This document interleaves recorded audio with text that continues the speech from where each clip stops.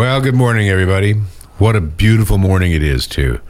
Woke up to the sound of the rain splashing outside, rain dripping off the roof and splashing in the wheelbarrow. The melodic I wasn't sound. Real crazy about that. All you can think about is, yeah, and I'm going to get into my lovely rain gear today and get out there and do it some more. I don't even work. A whole lot more. I don't even work in rain gear. I just work until I get so wet I can't take it. But it works. Yeah, there's so many people that do it like that. And if you're not obligated to do so, and you're not going to be standing around, so you'll get cold in it, working in just clothes that can stay warm, particularly wool on them, you got some nylon on them, you know. I say that so casually. I wear those merino wool T-shirts that I just love. Yeah. You know, so when they get wet, they still keep you warm. There is that about that, and you know your body heat gets right up there and it warms yourself right up as long as you're staying active. And if you're out in your garden, of course, you're going to be staying active. It's a pretty active day today. Everybody's speeding around at about 80 miles an hour. And the boats are all out, the fish are in, crabs are coming in. It's really an active time of year. And in our gardens, it always rains. That's right. It almost always rains. When it doesn't, we're just stressed because we have to have the water in order for the fish to come. You know, you can't have your river levels low. You know, they're not going to make it. Absolutely not. And, you know, so much of the flower show right now gets beaten up by the rain coming on it. Really does. There's only a few kinds of flowers that can take this weather. And it's really nice to incorporate colored leaves into your garden so that you have colored texture there when the flowers get too beat up. And I know most people have their hanging baskets under an eave or a porch and they're protected. And spot pots are the same way. But for out in the garden, some of the best ones I know of are those big daisies. And my favorite, the Roseanne geranium, the garden phlox, the hot pink phlox. Bee balm. Yeah, those are really good ones. Bee balm's a great one. And the yellow achillea. Those are 5 really good in the rain kind of flowers for the midsummer. And that, you're right, that yarrow, the achillea, is a great performer. That moonshine or moonlight. What a beautiful color that is. It's so vibrant. When you set that with something that's dark blue, like the Roseannes, and the white accent, like Becky daisies or the short dwarf Shasta daisies. What a great combination those are. Right, and we also, what else? That not Marcus, that one quits blooming about now. But the sage, the perennial sages. The perennial sages are really good, and they're really tough. And they're beautiful. But they need to have something like the achillea or something bright next to them. Otherwise, they recede visually in the darkness of this kind of weather. There is that. When you're laying out your landscape and you're laying out the color design, that's something to remember, is that lighter colors come to the forefront and actually show up closer to you and carry a lot of the weight. And the darker colors, the dark reds and the dark blues, are more somber. And they're less likely to show off. They're going to move back into the background. Well, our light is beautiful here. It's all the mist and water droplets reflecting what natural light there is. But it does cause different effects with the flowers in the garden. And so that's why if you have things that have different colored leaves in contrast to one another that are growing roughly at the same scale. It's always nice to have Japanese maples and trees that change color, the katsuras and big Norway maples and things like that, or vine maple. But the trees are on one level, but down on the garden edge where the spreading shrubbery is, you really want to play that up and not expect any one thing to carry the day. There's some cotoneasters that do well. We've seen them in people's yards up on Calhoun Avenue, those cascading cotoneasters that go over the rock wall. They're turning brilliant red right now, really early for a fall color change, but they do that every year, and they're a nice, brilliant color. I'll never be a fan of cotoneaster. I'm sorry. But the great thing about we're all like that, working in the landscape is you get to pick what you like and what you don't like. That's right. And I know when I hear that tone of voice, I'm never going to be a fan. I know exactly what you mean. Okay, this is a call-in show, 907 586-1800 gets you on the air. You can ask us questions, suggest things to us, invite us to look at things. We get invitations all the time to come and look at this in my yard. It's so spectacular right now. We love that. And I'm so glad to have bought it 15 years ago, and how much I love to see it every year, and sharing that kind of information with other people who are perhaps not as experienced or have not had as much longevity in the region is really, really helpful. Going around and looking at stuff is an absolute pleasure. I loved no matter where we go. I loved going to Doc and Sally Polly's garden. Boy, out there. It was just no matter when. No matter when. It was just absolutely a kick in the pants. And he had trilliums there. Yeah. Growing around the house. His log house. That was so cool. His garden was incredible. His delphiniums were 12 feet tall. you know? And he loved them. And he and Sally were so nice at sharing and talking about their experiences, and all the pioneer gardeners that we ever got to brush shoulders with, were always free with their knowledge. And Absolutely. I really take that as a pattern that I try to emulate, because I know that there's a lot of young people coming on, and they're really interested in what they don't know. They want to know everything, just like everybody else wants to know everything. So sharing what you know is really important as a gardener. And you're really good at that, Margaret. You take when someone asks you a question like that, you always take the time to sit down with them and say, okay, this is just the tip of the iceberg. Yes, you're asking me what can grow over a rock wall, but I'm going to tell you not only 6 things to do it, but how to set it up and how to make it work right. And which ones are the best. Yeah, which ones work best here. So anyway, I know there's a bunch of gardeners at home today saying, am I going to get out there? Well, okay, here's maybe a call. Somebody is. Good morning, Conversations. Good morning, calling from Gustavus. I've got a question for you. Great. My wife has been pouring leftover coffee and coffee grounds diluted down onto her rhodies and azaleas, and it perks them right up. They seem to love it, but I'm curious, what is it that makes them love it? You're changing the pH of the soil. You're making it more acid, and they are acid-loving plants. And you and Gustavus are unique in southeast Alaska in that the rest of the area is really an acid kind of soils, but you don't have that. You have a more basic, higher pH level. The lower pH, the more acid. The higher pH, the more alkaline. And so you are more alkaline than most other places. And by pouring the coffee grounds and the diluted coffee, that's an old thing. You betcha. Yeah. An old style of gardening that pioneers used for a long time. And there are lots of things besides the rhododendrons. The blueberries are things that really appreciate that too. Blueberries and lingonberries and creeping blueberries, all those things. They all like an acid kind of soil. That whole family, ericaceous stuff, heathers, they all like an acid soil. And she's right on anyway. Yeah, doing that with your coffee grounds is perfect. Thanks for sharing that. Well, it sure works. Thank you for taking the call. Absolutely. As a matter of fact, we put in a berry garden for a client just a couple of years ago, and she was unhappy because all these beautiful berries weren't producing. So David knew somebody who spent time years ago researching, because he's an egghead, how to grow blueberries, and he said the only thing he could think of that would make a difference. Coffee grounds. Coffee grounds. That's right. So I went around and I said, "Where can I get coffee grounds?" Well, Heritage Coffee said, "We got them." Right. So anyway, I imagine that plenty of people make coffee at home and have the coffee grounds. And if you have those kinds of acid-loving plants and they're not performing like you think you want, give it a shot. See what you can do. And remember, out at the drip line, that's where their active roots are. And speaking of the rhododendrons and azaleas, the azaleas are starting to turn color.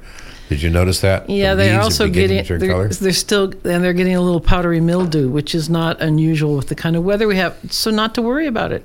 Right. That kind of powdery film that gets on their leaves. But they're beautiful no matter what. Absolutely. And when they come into bloom in the springtime, They don't have any leaves, hardly. that's right, and it's such a shock how brilliant those colors are. Absolutely fluorescent. Absolutely. Orange, gold, red, pink, that white with a speckled throat. They're such pretty plants. So it's resupplying time in the nursery, and we're bringing more material in. And I'm setting my orders in right now. And one of the things that we're going to be bringing in are the Japanese maples, because they're coming into their absolute showtime now. And I had a communication with my Japanese maple growing friend, and he sent me a list of availability. If anyone is interested in Japanese maples coming in this season, give me a call today so I can include them. Are there any Muns on that list? There are. What size? I have 4 to 5 and 3 to 4 foot Munn's Moonrise, the most spectacular Asian maple in the planet. Well, it's a beautiful maple. Don't misunderstand me. I think that Japanese maples are things that every one appeals to somebody else. You know what I mean? It doesn't cover all the bases. You mean my taste is not the only taste in the world? No, thank heavens. Well, that's the way it goes. You know, I've lived with it long enough. Thank you very much. No, I know just what you mean. And I have to say also, because I love the green palmatums. My taste is a changeable thing. What I love this year is not necessarily what I loved 5 years ago. Oh, you mean you're fickle? No, Unlike me, I never change my evolve. mind. I wouldn't say that I am fickle. Okay, so colored foliage is a very prominent part of the gardens this year. And also, when you're talking about garden design, every year, talk to me a bit about repetition and pattern as you're looking out in the landscape. Well, I know that we've spoken of this before, and this is a call-in show, so if you want to call in. Okay, 907-586-1800. How about that, huh? Perfect. We all come with a landscape. We all come from a landscape. We all come from some place on the planet that reminds you of home, of a place, a garden, a tree, a shrub, whatever it is, a flower pot that resonates inside your heart, your soul, that says to you, this is what I love, you know, if you're a person who pays attention to that kind of thing. So when it comes to doing patterning or any kinds of rebuilding of landscapes, I always try to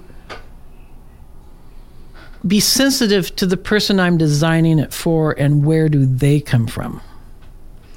Because they, you know, you could make 1,000 different designs, but if you don't have an idea of where the person talks about and things that they like and introduce that back again in a new order with a new landscape, you'll always miss the mark.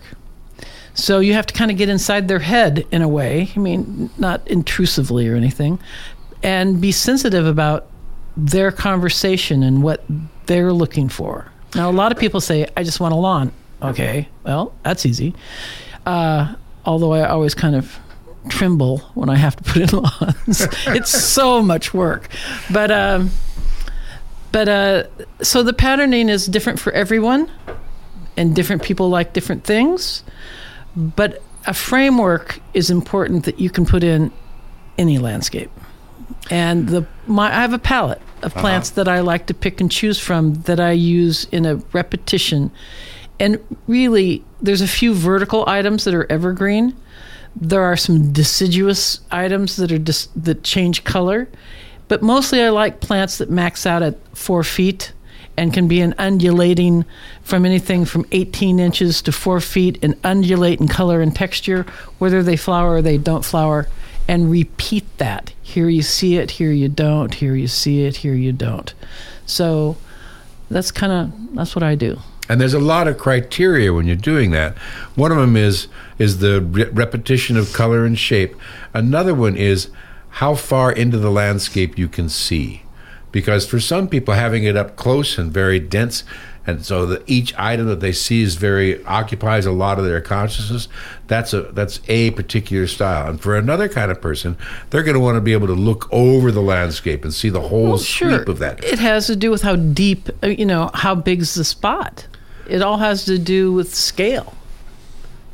And I know that when you design landscapes for people in suburban neighborhoods, you often disguise the edges and mask the neighboring structures and the neighboring fence edges. Filter them. To put them into the place of the larger landscape. Right. You filter. Uh-huh. It's not like you're going to block them off completely, but you want to filter it so I that know it's you friendly also, and yet not claustrophobic. You designed a landscape for a memory court in the new assisted living facility, and that's going to be for people that have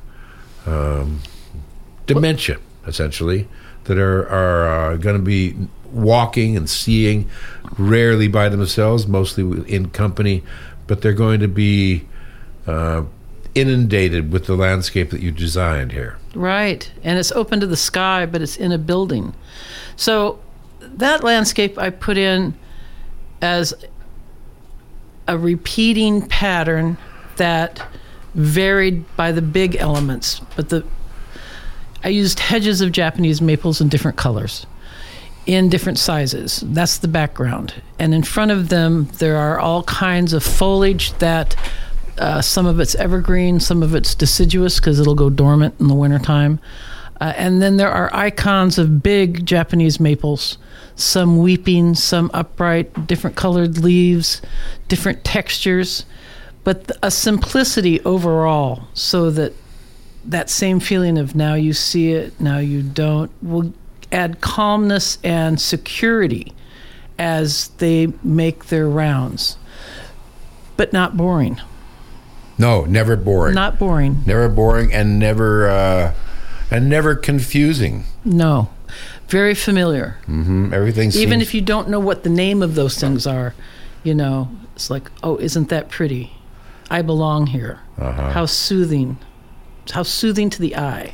And the colors that you chose are not jarring. Well, they're all leaf color. They're yellow, they're red, they're green, and they're dark green for the evergreens. So it's a textural vision that you walk through. Well, I love that. I love that in our work together. I love it when we go look at places. And I really love it when we go look at places that are done nicely. There have been some landscapes that we have visited that have never left my mind. The Huntington Gardens was one where it was all about shapes. Right. Yes, there were colors, but really it was more about the plant shapes and the upright spikies and the long snakies and the lay on the ground and the sculptures. So stunning. And then they fit the sculptures in there too. It was a sculpture garden. But anyway, there are people here in Juneau that have beautiful gardens. Absolutely beautiful, stunning. Dozens of them. Not, really and truly, that have been gardening for a long time, and their landscapes are stunningly beautiful. Another one to think about is those kind of rock garden landscapes where people have the change in elevation and they've got some kind of retaining wall, a rock wall or a brick wall or a concrete wall, and they've got they wanted to soften that look or make that seem more integrated into their larger landscapes. Well, when you're doing that, it's nice to, you've been carrying those super plugs of shrubs and ground covers, and there's different sizes. There's real small ones. I don't know what they're all, the different dimensions. I've got dozens of them, right? And some of them are quite large, in that the roots are about 6 inches long and a nice sturdy spike, that as you build the wall, placing the soil and putting the plant in before you go up onto the next level is really the way to go. It's hard to go in. It's hard to go in and plant it in between just little cracks and have it necessarily be successful because the dirt doesn't necessarily go all the way back. That's right. And so winter can knock it out. So it's really a technique, or you plant it on top and let it just crawl down the face and have it be like a petticoat dripping from above, which certainly does work because you can give it plenty of dirt that way.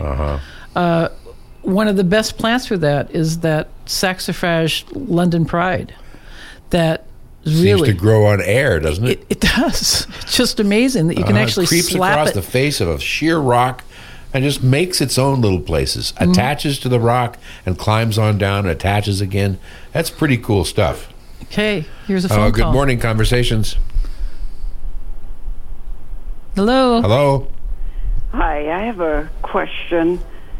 I have an invasive, it looks like buttercups. I don't know the exact name. It's invading my lawn. I wondered if you could tell me how to rid myself of them, and I'll listen. Thank you very much. Okay, you bet. Well, that is one of the most difficult things to do. Well, there's that organic killer that the man called and gave us the recipe for the Epsom salts and the vinegar. But you'd have to, that would kill anything you sprayed it on. So you'd have to put some kind of pad down around it and spray that on the leaf there.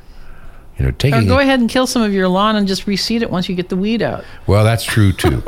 and maybe that's probably the best thing of all, is to take those. Of course, I'm rather cavalier with lawns. Right. If you can do it, taking that whole chunk out and then reseeding it is often a very good choice. It's hard, and you know, the era of let's spray weed killer on our lawn has pretty much passed. Well, not only that, it doesn't work. It kills it in the moment, but it doesn't go all the way down to the end of the root, and it just comes back the next year. So it's a waste of everything, environment, chemicals. It's not a good way. I thought that organic Epsom salt vinegar, and you have at Dawn. I wrote it down. I know. Mm-hmm. So is there a way for this person to look that up in case they would like to have it? I'll see if I can find where I wrote it down. Anyway, it's you only might in be the able, last couple of months, but you might be able to look it up on the internet. And how about if you reach out to me with an email, it's landscapealaska@gmail. I'll go through my notes from our conversations. It was just within the last couple of months, so it's it's fairly high on the pile of my note taking. So I'll look that recipe up and send it on to you.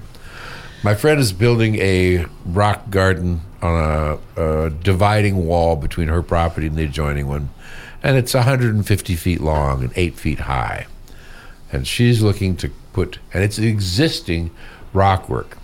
So she's looking to do something with that can make it attractive and also enjoyable. And is it freestanding? Freestanding. Oh. Good luck. Well, that's going to allow a lot of choices. And what you were saying earlier about the soil in the rock work being the deciding factor about what can grow there, how much dirt you can provide. You know, is it going to be something that's going to be a woody shrub that'll grow and hang down over the edges, or does it have to be something that's going to be an herbaceous thing that goes dormant in the middle of the winter, or is it going to be an herbaceous thing that does stay evergreen? Well, I certainly, in that case, you know, I would pick 6 things and plant 10 of each of them in a group, individual groups, and then wait for the winter and see what survives, because that's the only way you'll know. You the rest of it's just a crapshoot. Sorry. It's not, you know, it's one thing to have a wall that has land mass behind it that you can utilize the surface of the earth for insulation versus a freestanding wall that doesn't really have dirt in it, but you have to place. Well, maybe. Tough. Real tough. Strawberries, maybe. Okay, so here's another one to think about there. That some arrangements, when you do a planting like that, are more higgledy-piggledy than others. Have a lot of individual pieces that are kind of mixed together, or some that have larger areas that are the same kind of thing. And not if I'm doing it. This is an opening and a conversation for you now, dear. So why would you say that? Because I think that things have to have a certain order. When there's just chaos and being higgly-piggly, and there's no pattern there, it's disconcerting. And it never looks together. Ever. Now, that's just my narrow-minded opinion. That doesn't mean everybody else feels that way. Some people like chaos and look at it and think this looks great. That's on your side. Okay, it's on my side. I got to tell you, too. We did a project just a few days ago, and Tyler Rental came through with flying colors. We had a need to have something happen. It was difficult for them to provide it, but they bent over backwards in order to do so. It was great. It and was. We had to move these big planters. Quickly. And we had a need of a tool we could only get from them, and they allowed us to get to kind of slide in and slide out. Here's another call. Good morning, Conversations. Good morning. I think the recipe you're looking for is 1 gallon of white vinegar, 2 cups of Epsom salts, and a 1/4 cup of Dawn. Thank you so much. David's writing it down again. And is there a name for this? I got it from your program. Okay, great. For you. Have you tried it yet? Pardon? Have you tried it yet? No, I haven't. No. Okay. Okay, well, we'll try it today and see how it works, too. Okay. Well, thank you so much. Yeah. I just have a quick question. Okay. I was dropping off some people at the airport and noticed a very dark flower, maybe ornamental cabbage. Yes, it's a kale. Oh, kale. Ornamental okay. kale. It's really a lovely backdrop to Boy, the isn't it, though? lighter colored flowers that were there. And using it in that large swath like they did there, that's Yeah. a very effective backdrop. It was wonderful. In previous seasons, there have just been the concrete wall behind those floral decorations. Putting that dark background behind it really makes those colors pop, doesn't it? It really does. Ornamental kale? Ornamental kale. Great. Thank you. Okay, You bet. betcha. Thank you. And thanks for the recipe, even though it came from us. You betcha. Thank you so much. So we're going to be visiting the police station and looking at your old landscape layout there very shortly. That was a transplant program using the native understory. 1 minute left. Okay, so we should save that topic for another day. I'm going to be open today and tomorrow at Landscape Alaska. Please come and see me. I'll be open until 4 o'clock in the afternoon. And next weekend, Connor and I or somebody else is going to be at the outdoor sale at the Jack. And that should be a very exciting event.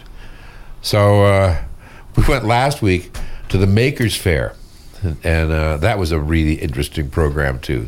And we were thrilled to be there. So if you got other questions, call us up or send us an email to landscapealaska@gmail.com. And thank you so much for listening to our show. Always. We so appreciate, and we really love when someone stops us on the street and says, I heard you. Because you never have any idea. Okay, until next week, this is Margaret and Dave from Landscape Alaska, and we're wishing you all happy gardening.